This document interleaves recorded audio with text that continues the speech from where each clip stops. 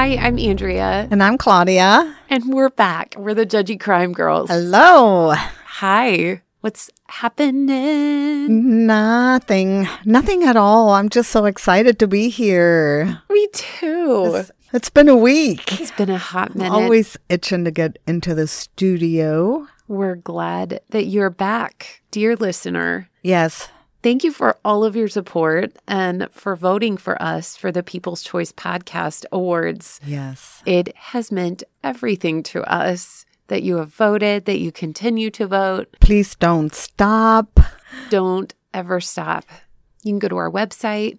Just Google People's Choice Podcast Awards. I promise you, we're in 3 categories. Mm-hmm. So best female hosted podcast, true crime category as well. And the People's Choice. Of course. Yes. All 3. So please vote for us. We really appreciate it. And if you do, we will deliver. We will not make you regret it. And who knows what else we might come up with. Claudia will probably get another tattoo. She ran off and got a tattoo this past weekend. I was so lazy all weekend, really. She's putting random men's names on her arm. Hey, maybe I will pick a listener. No, I won't. Maybe I will, because I'm crazy like that. She is insane. Absolutely nuts. I went on my little cabin getaway, and I have to tell you, it's so funny. One of my kids said, "Mom, let's play Shenga." And I'm like, "What? Shenga?" Yeah, this. I'm like, that is Jenga. But we're going to play it quietly. So it is going to be Shenga. Oh, like Shenga. I love it. So did you? It's a new game. Yes, we did. Oh, nice. Yeah. The only loud part was when they all fell. Mm-hmm. But yeah, we totally did. Perfect. So that's fun. It was fun. And there was only like one moment. I was so stupid because one of my friends on social media, she wanted to know where our cabin was because it looked so cool because it was in the 70s. The whole house was decked out that way. Safety tip 101. Don't give away your location. This Judgy Crime Girl was like, sure, and posted where it was at. And Kenny was so sweet. He had taken all the kids out to dinner to give me time to work on my case. And here I am alone in this cabin in the middle of the woods. And I'm like, all right, I just want to get in the hot tub for just a minute. And I stepped out on the back deck and there was a guy in the woods. Oh, see? And I'm like, peace out. I went back in the cabin, shut all the doors, locked everything up. I survived. We played Shenga. It was amazing. And I lived to tell the tale. But no. I knew I should have checked on you, but I figured your husband was there. I know. No. Sure, I'll tell you where I'm at. I was so dumb. Oh, don't ever do that. Just don't do it. Don't do it. Yeah, don't do any sharing as far as location goes. What I do even, I started doing that back in the day when you still had a Garmin. You could like stick to your window, your windshield. I remember those. Remember? Yes. I would put either a business address or a neighbor's address somewhere close by in as my home address in case I would lose it or I would get kidnapped and they wouldn't know where I live or they would follow me. You know, if someone, and even now when you put it in, because my last address will pop up on my GPS in my car. So if someone breaks into your car while you're away from home or, you know, you don't want them robbing your home and you just have somebody else's address in there so they can't track you home or whatever. I've heard it happening at airports, long-term parking, where they break in and get location because your car is at the airport so they know you're not home. How did they get your location from your car being parked at the airport? I have no idea, but they do. So, and you know, half the time I have my car registration in there. So there's like a paper copy or whatever. Yeah. And you have to carry that shit in your car. Yeah. You know, if you get pulled over, you can't not do that. So, but yeah. anyway, even if you get kidnapped or, whatever, don't put your home address in there. But what I wanted to share with you real quick for sure is when you're home and you hear somebody breaking in, if you have like millions of people have a car fob now with a panic button. I do. Keep your extra keys in your nightstand or on your nightstand, wherever. So if somebody does break in, you can hit the panic button and probably 8 out of 10 times it'll scare them and they run away. Oh, nice. That is such a good idea. Yeah. It's free. And it might alert your neighbors, the lights flashing from the outside, but you can definitely hear the car alarm. I like that. That's a great idea. And that might buy you a couple minutes of time to call 911. So keep an extra key fob in your nightstand. Yes. Or if somebody calls you and you don't want to talk to them, you could just have your car alarm go off. Oh, there Multiple I'm busy. reasons. I don't know. Oh my gosh, that's a great idea. So what you got today? Everybody knows Jessica Fletcher. Mm-hmm. She's the grandmother detective of Murder, She Wrote, played by Angela Lansbury. Love her. Literally have her phone case. Love her. Mm-hmm. She was inspired, this woman that I'm going to talk about today. So I'm super excited. She was born in Chicago. Frances Lee was her name. She was born into the International Harvester fortune. Oh, wow. Yeah. All right. From an early age, she loved mysteries and medical textbooks. Mm-hmm. They probably looked at her sideways. What is wrong with you? You should be playing with dolls, you weirdo. That's kind of an interesting turn of events that we'll get to. Okay, I'm sorry. So her and her brother, they were both homeschooled, but then he got to go to Harvard. And despite how clever she was, she didn't attend college, which was typical in the early 1900s. Sure. This is way back when. Look who's doing an old-timey. I know. I don't normally do old-timey, but this woman really impressed me. I'm so intrigued. Go on. Blowing me away. Her brother got to go to Harvard, and she's like, fine, I'll stay back here. And I just think they underestimated her, what she could achieve. So at 19, she got married to a young lawyer named Blewett Lee. She became a wife and a mother, but she just grew unhappy with that. She knew she could do more.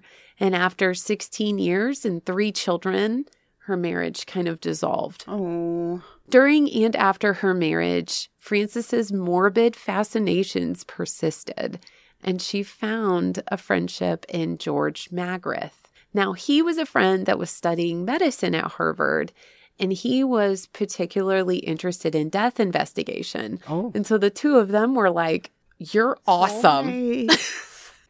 So George would become a professor in pathology at Harvard and a chief medical examiner in Boston. And together, the two of them, they lobbied to have coroners replaced by medical professionals. Oh, what? Yeah. Why can't I be doing something like that? You can. You just have to go to school for it. No, Frances she didn't. said so. Well, she didn't. Oh, you mean do what she does? Yeah. Lobby for shit to Yeah. happen? You can. I'll lobby with you. We just do a lot of that on change.org these days. Right. We need to start picketing. So he just kind of fueled her imagination with murder and mystery. And basically, she loved that he respected her because it was kind of a time when women weren't really recognized as equals. And he confided his concerns about the field he was in, like the poor training of investigators who often overlooked key evidence and they would contaminate crime scenes. So a few years after Frances's brother passed away in 1929, she was really close to him. She made a gift to Harvard in his honor, helping to establish the first of its kind department of legal medicine. because she had money. Yeah. Later on in 1936, she finally got to inherit her fortune and she was free to pursue her passions. At a time when women didn't really have a place in police or law enforcement, Yes. forensic science barely existed, she became famous for her crime-solving skills and taught an entire generation of cops how to search for clues using doll houses. Nice. And they had beautiful doll houses back in the day. Oh, these aren't your typical doll houses. No longer under the watchful eye of her parents and a society that disapproved of her interests, she began working with her local police department in New Hampshire, earning the title of police captain, the first woman in the country to achieve that rank. Wow. I know, right? That is awesome, especially like with no college education or anything. She really proved herself. No shit. I wish she would have done it when her mom was alive. But who knows if she would have gone that far if her parents were still alive. Right. So it sounds like they were holding her back a little bit. It does sound like that. Frances became a forensic scientist, and she would also establish the George Burgess Magrath Library and the Harvard Seminars in Homicide Investigation. So she also endowed the Harvard Associates in Police Science, a national organization for the furtherance of forensic science. It has a division dedicated to her called the Frances Glessner Lee Homicide School. That's what I She has her want. own school. In 1943, at the age of 65. Wow. It's not too late, honey. I guess not. It's I still got at least 30 more years to go until... Oh, no. Oh my God, I love you. 65 years old, she finally began work on the nutshell studies of unexplained death. Now, what are these, you say? What are these nutshells? Yes. Let me tell you. Please. They were presented to you as if you were the first person to witness the scene of a crime. Okay. There were 20 models that were based on actual cases and were designed to test the abilities of students to collect all relevant evidence. And the models depicted multiple causes of death and were based on autopsies and crime scenes that she herself had visited. Okay. So at the time, most police, they were ruining everything, moving, touching, Sure. failing to identify it. Traipsing all over. And she's like, I just cleaned up this place. Shit. It's like when your husband cleans and you're like, you missed a spot. Well, I don't say that because I don't. I'll just say thanks and then I'll go and do it again. Although he's a very good vacuumer. Oh, Alex. I do have to give that to him. Very good. Yeah. We love you, Alex. Frances paid extraordinary attention to detail when she created these models, and all of them had working doors, windows, and lights. The rooms were filled with working mouse traps Oh, and rocking chairs, food in the kitchens. The corpses accurately represented discoloration or bloating that would be present at the crime scene as well. And she would attend autopsies to make sure her dolls were she got that right. on point. Yeah. Can you imagine her busting in and being like, Listen. no, I have to see this from my doll. These models cost about $3,000 to $4,500 to create each of them. Oh, wow. Oh, yeah. That's a lot of money. She would even have like wall calendars up to the dates of the incident. This big, like an inch. Wow. I should Google how much that would be nowadays. Yes. That would be Ridiculous money. Yeah. So she even had a specific carpenter that built her furniture. Oh, well, And she had international This is a harvester Weedo money. Beatty. Yeah. Students were instructed to study the scenes methodically. She suggested moving the eyes in a clockwise spiral and draw conclusions from the visual evidence. They were given 90 minutes, no more, to study the scene. I want to do that. Girl, you can. I will put a link So you can. Oh, cool. Yeah. The nutshells became the centerpiece of her homicide investigation seminars at Harvard. And crime scene reports written by Frances are presented alongside each diorama, encouraging the trainees to act as the investigators. So they want to know, was this death the result of a homicide, suicide, accident, or natural causes? The miniatures not only taught investigators how to properly canvass a crime scene, but it also challenged their biases against women, Frances in particular. So now she is now known as the mother of forensic science. We've got your mama. I bet you she wore like a snazzy suit too. All of the pictures that I have seen of her, she's like an old lady, old lady. But keep in mind that she didn't start doing this until she was 65. So I didn't really see any other pictures of her when she was young. She must have been older than 65, though. She started making these when she was 65. So who knows how long she made them? Oh my God, those are so cool. She even has a sink. Probably with working faucets. Oh my God. They are really neat. I mean, I'm looking at a living room scene where there's a girl on her back with a knife, and it just looks so real. Like with actual furniture. Super cool. Nutshell. Interesting. So the nutshells, they became the centerpiece of her homicide investigation seminars. And her crime scene reports are presented alongside each one. I wanted to just kind of go over some of these. Okay. This particular one that I'm going to talk about right now is called The Barn, or The Hanging Farmer. Gosh, even with the straw, the hay. Eben Wallace was found hanged in his barn, and his wife told the police, well, when things didn't suit him, he would go out into the barn and stand on a bucket, put a noose around his neck, and threaten suicide. She said she always talked him out of it. Well, on that afternoon, he made his usual threats, but this time she didn't follow him into the barn right away. When she did go out there, she found him hanging there with his feet through a wooden crate, is what she said. That's terrible. But when you cry wolf too many times. So from that information, as well as studying the death scene, students could figure out that the bucket Eben usually stood on during his suicide attempts had been taken from the barn for other purposes. And drag marks were indicated he'd replaced it with a flimsy wooden crate.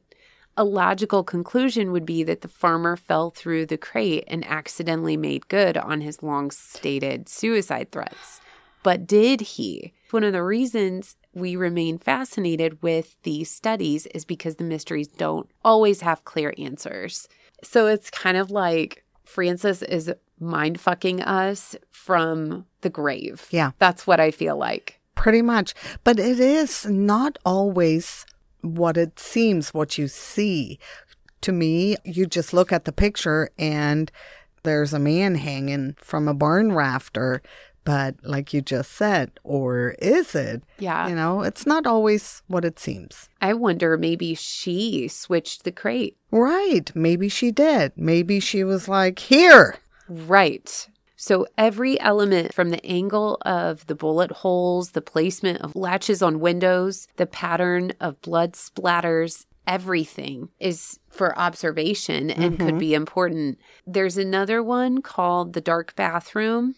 Maggie Wilson was epileptic, discovered dead in her bathtub. And when police arrived, they found the scene as it is. So water is pouring from the faucet over Maggie's face, although the tub stopper is not in place, which brings doubt on whether Maggie was drawing a bath at the time of her death. Her legs are stiffened by rigor mortis, indicating she may have died earlier than witness accounts had suggested.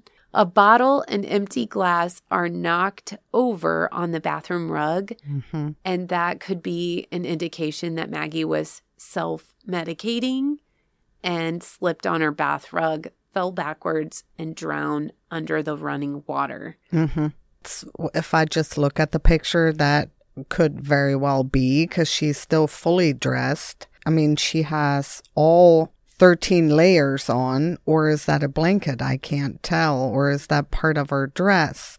But she looks fully clothed. Nothing but carpet on the bathroom floor, so I don't know how she could have slipped. Right. It's not, tile. So, but interesting. This is the one where I just said, oh my gosh, there's even a little sink with faucets. So that's the picture I just looked at. Interesting. And it looks so lifelike. So a bedroom is what we're looking at right now. And it's got like flower wallpaper. It's red. Red wallpaper with little, I want to say yellow flowers. Mr. Green says he met Marie on the sidewalk the afternoon of June 28th and walked with her to a nearby package store where he brought 2 bottles of whiskey. They went to her room where they sat smoking and drinking for some time. Marie, sitting in the big chair, got very drunk, and then suddenly, without any warning, she grabbed his open knife, which he had used to cut the string around the package containing the bottles. She ran into the closet and shut the door. When he opened the door, he found her. He left the house immediately after that. By studying the crime scene, trainees might agree that the bottles indicate hard drinking. But why is there blood on the wooden floor and the rug if Maggie stabbed herself in the closet? Yeah, so she's laying right outside the closet door with her head on maybe a box or something. And she's laying sideways, too. When witnesses give their first statement and you have to look around and be like, that looks fake. Sus.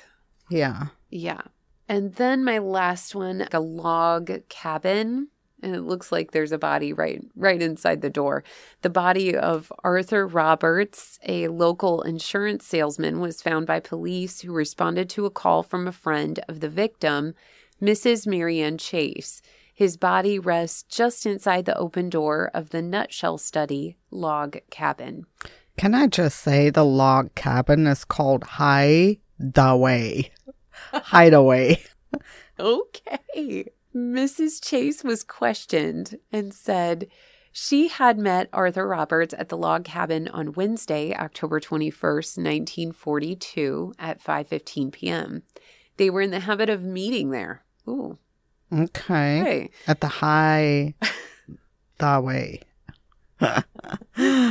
Roberts was married and was living with his wife. Mrs. Chase was also married but was not living with her husband.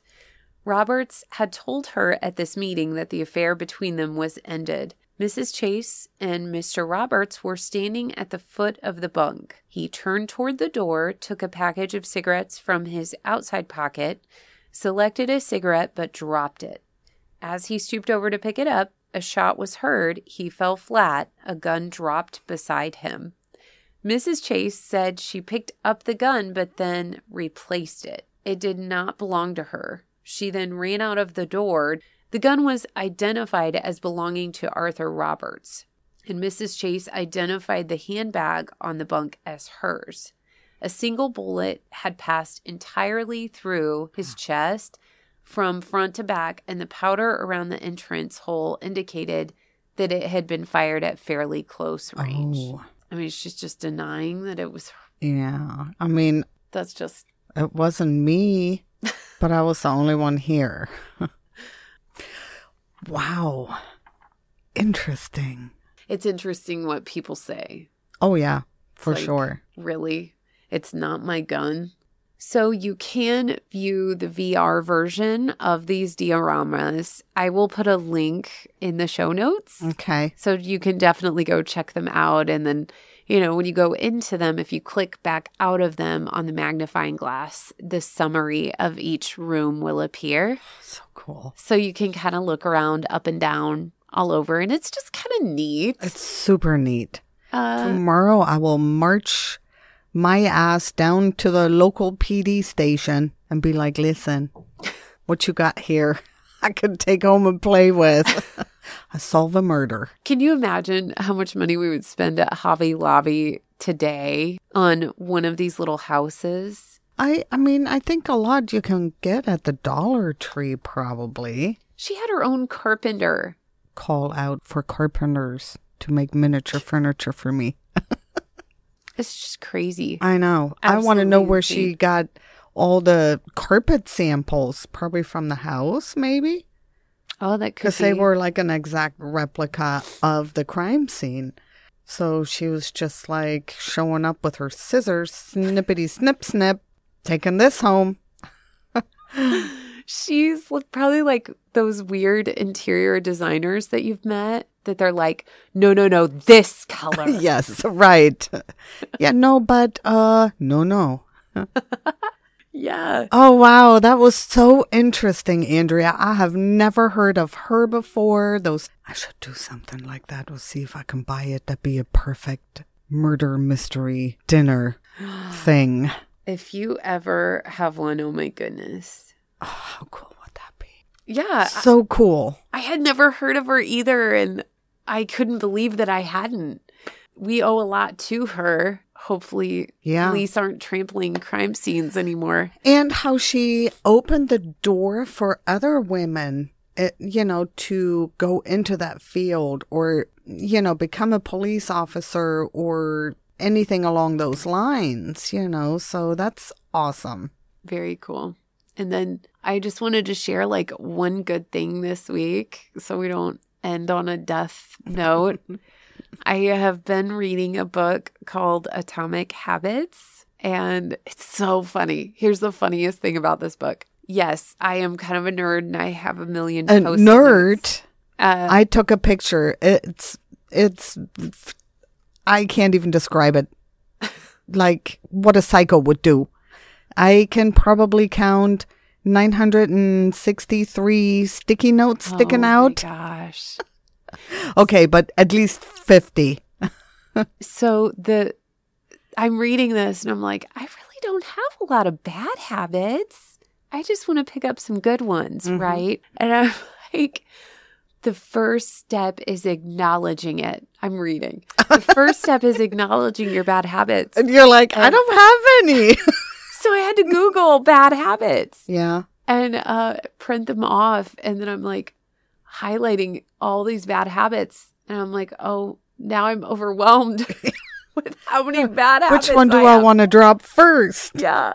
So check out this book if you are reading any books. This is a really great one, Atomic Habits.